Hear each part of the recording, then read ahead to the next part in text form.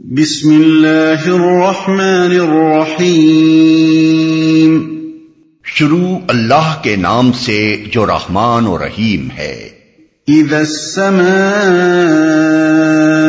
انفطرت واذا الكواكب انتثرت واذا البحار فجرت واذا القبور بعثرت علمت نفس ما قدمت وأخرت۔ جب آسمان پھٹ جائے گا اور جب تارے بکھر جائیں گے اور جب سمندر پھاڑ دیے جائیں گے اور جب قبریں کھول دی جائیں گی، اس وقت ہر شخص کو اس کا اگلا پچھلا سب کیا دھرا معلوم ہو جائے گا۔ سمندر پھاڑ دیے جائیں گے۔ سورہ تکویر میں فرمایا گیا ہے کہ سمندروں میں آگ بھڑکا دی جائے گی، اور یہاں فرمایا گیا ہے کہ سمندروں کو پھاڑ دیا جائے گا۔ دونوں آیتوں کو ملا کر دیکھا جائے اور یہ بات بھی نگاہ میں رکھی جائے کہ قرآن کی روح سے قیامت کے روز ایک ایسا زبردست زلزلہ آئے گا جو کسی علاقے تک محدود نہ ہوگا بلکہ پوری زمین بیک وقت ہلا ماری جائے گی، تو سمندروں کے پھٹنے اور ان میں آگ بھڑک اٹھنے کی کیفیت ہماری سمجھ میں یہ آتی ہے کہ پہلے اس عظیم زلزلے کی وجہ سے سمندروں کی تہہ پھٹ جائے گی اور ان کا پانی زمین کے اس اندرونی حصے میں اترنے لگے گا جہاں ہر وقت ایک بے انتہا گرم لاوا کھولتا رہتا ہے۔ پھر اس لاوے تک پہنچ کر پانی اپنے ان دو ابتدائی اجزاء کی شکل میں تحلیل ہو جائے گا، جن میں سے ایک یعنی آکسیجن جلانے والی اور دوسری یعنی ہائیڈروجن بھڑک اٹھنے والی ہے، اور یوں تحلیل اور آتش افروزی کا ایک ایسا مسلسل رد عمل یعنی چین ریئیکشن شروع ہو جائے گا جس سے دنیا کے تمام سمندروں میں آگ لگ جائے گی۔ یہ ہمارا قیاس ہے، باقی صحیح علم اللہ تعالیٰ کے سوا کسی کو نہیں ہے۔ قبریں کھول دی جائیں گی۔ پہلی 3 آیتوں میں قیامت کے پہلے مرحلے کا ذکر ہے اور اس آیت میں دوسرا مرحلہ بیان کیا گیا ہے۔ قبروں کے کھولے جانے سے مراد لوگوں کا اثر نو زندہ کر کے اٹھایا جانا ہے۔ کیا دھرا معلوم ہو جائے گا۔ اصل الفاظ ہیں ما قدمت و اخرت۔ ان الفاظ کے کئی مفہوم ہو سکتے ہیں اور وہ سبھی یہاں مراد ہیں۔ نمبر 1، جو اچھا یا برا عمل آدمی نے کر کے آگے بھیج دیا وہ ما قدمت ہے، اور جس کے کرنے سے وہ باز رہا وہ ما اخرت۔ اس لحاظ سے یہ الفاظ تقریباً انگریزی زبان کے الفاظ کمیشن اور اومیشن کے ہم معنی ہیں۔ نمبر 2، جو کچھ پہلے کیا وہ ما قدمت ہے، اور جو کچھ بعد میں کیا وہ ما اخرت، یعنی آدمی کا پورا نامہ اعمال ترتیب وار اور تاریخ وار اس کے سامنے آ جائے گا۔ نمبر 3، جو اچھے اور برے اعمال آدمی نے اپنی زندگی میں کیے وہ ما قدمت ہیں، اور ان اعمال کے جو آثار و نتائج وہ انسانی معاشرے میں اپنے پیچھے چھوڑ گیا وہ ما اخرت۔ یا ایھا الانسان ما غرک بربک الکریم الذی خلقک فسواک فعدلک فی ای صورت ما شاء رکبک۔ اے انسان، کس چیز نے تجھے اپنے اس رب کریم کی طرف سے دھوکے میں ڈال دیا جس نے تجھے پیدا کیا، تجھے نک سک سے درست کیا، تجھے متناسب بنایا اور جس صورت میں چاہا تجھ کو جوڑ کر تیار کیا۔ یعنی اول تو اس محسن پروردگار کے احسان و کرم کا تقاضا یہ تھا کہ تو شکر گزار اور احسان مند ہو کر اس کا فرما بردار بنتا اور اس کی نافرمانی کرتے ہوئے تجھے شرم آتی، مگر تو اس دھوکے میں پڑ گیا کہ تو جو کچھ بھی بنا ہے خود ہی بن گیا ہے، اور یہ خیال تجھے کبھی نہ آیا کہ اس وجود کے بخشنے والے کا احسان مانے۔ دوسرے، تیرے رب کا یہ کرم ہے کہ دنیا میں جو کچھ تو چاہتا ہے کر گزرتا ہے، اور ایسا نہیں ہوتا کہ جو ہی تجھ سے کوئی خطا سرزد ہو وہ تجھ پر فالج گرا دے یا تیری آنکھیں اندھی کر دے یا تجھ پر بجلی گرا دے، لیکن تو نے اس کریمی کو کمزوری سمجھ لیا اور اس دھوکے میں پڑ گیا کہ تیرے خدا کی خدائی میں انصاف نام کی کوئی چیز نہیں ہے۔ کلا بل تکذبون بالدین وَإِنَّ عَلَيْكُمْ لَحَافِظِينَ كراما كاتبين يعلمون ما تفعلون. ہرگز نہیں، بلکہ اصل بات یہ ہے کہ تم لوگ جزا و سزا کو جھٹلاتے ہو، حالانکہ تم پر نگراں مقرر ہیں ایسے معزز کاتب جو تمہارے ہر فعل کو جانتے ہیں. ہرگز نہیں، یعنی کوئی معقول وجہ اس دھوکے میں پڑنے کی نہیں ہے. تیرا وجود خود بتا رہا ہے کہ تو خود نہیں بن گیا ہے، تیرے ماں باپ نے بھی تجھے نہیں بنایا ہے. عناصر کے آپ سے آپ جڑ جانے سے بھی اتفاقاً تو انسان بن کر پیدا نہیں ہو گیا ہے، بلکہ ایک خدائے حکیم و توانا نے تجھے اس مکمل انسانی شکل میں ترکیب دیا ہے.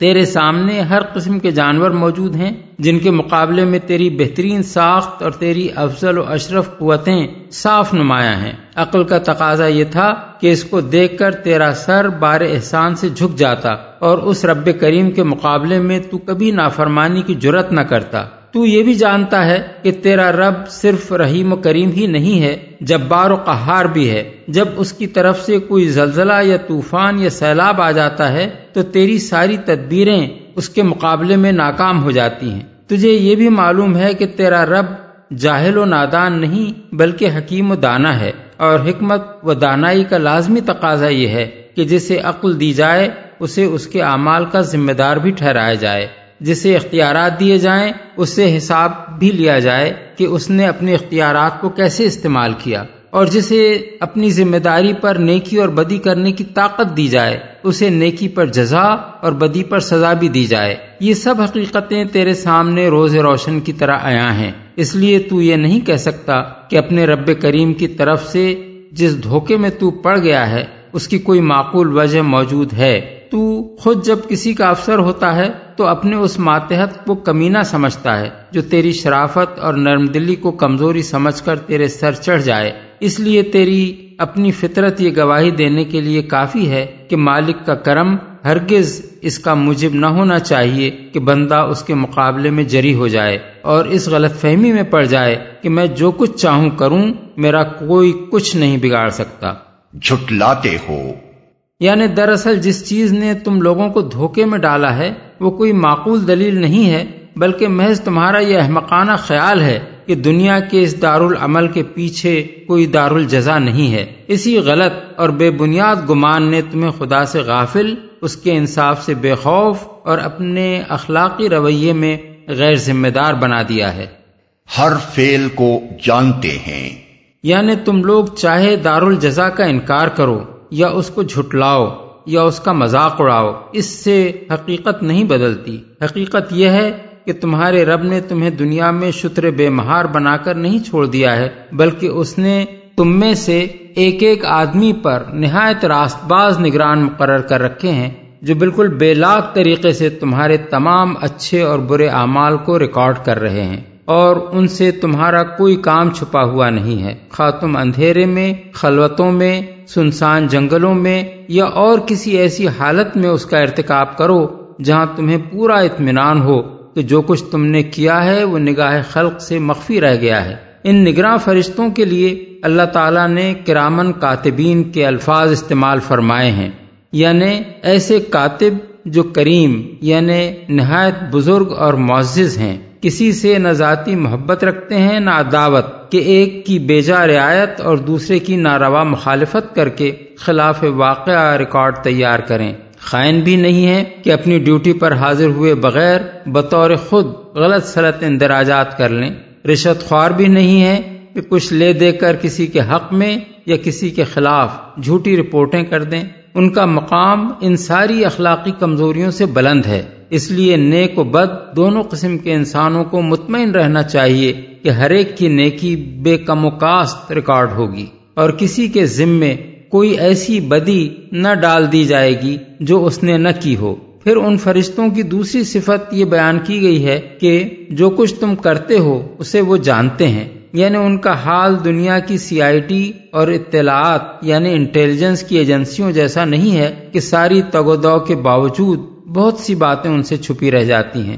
وہ ہر ایک کے اعمال سے پوری طرح باخبر ہیں، ہر جگہ، ہر حال میں، ہر شخص کے ساتھ اس طرح لگے ہوئے ہیں کہ اسے یہ معلوم بھی نہیں ہوتا کہ کوئی اس کی نگرانی کر رہا ہے، اور انہیں یہ بھی معلوم ہوتا ہے کہ کس شخص نے کس نیت سے کوئی کام کیا ہے۔ اس لیے ان کا مرتب کردہ ریکارڈ ایک مکمل ریکارڈ ہے جس میں درج ہونے سے کوئی بات رہ نہیں گئی ہے۔ اسی کے متعلق سورہ کہف آیت 49 میں فرمایا گیا ہے کہ قیامت کے روز مجرمین یہ دیکھ کر حیران رہ جائیں گے کہ ان کا جو نامہ اعمال پیش کیا جا رہا ہے اس میں کوئی چھوٹی یا بڑی بات درج ہونے سے نہیں رہ گئی ہے۔ جو کچھ انہوں نے کیا تھا وہ سب جوں کا توں ان کے سامنے حاضر ہے۔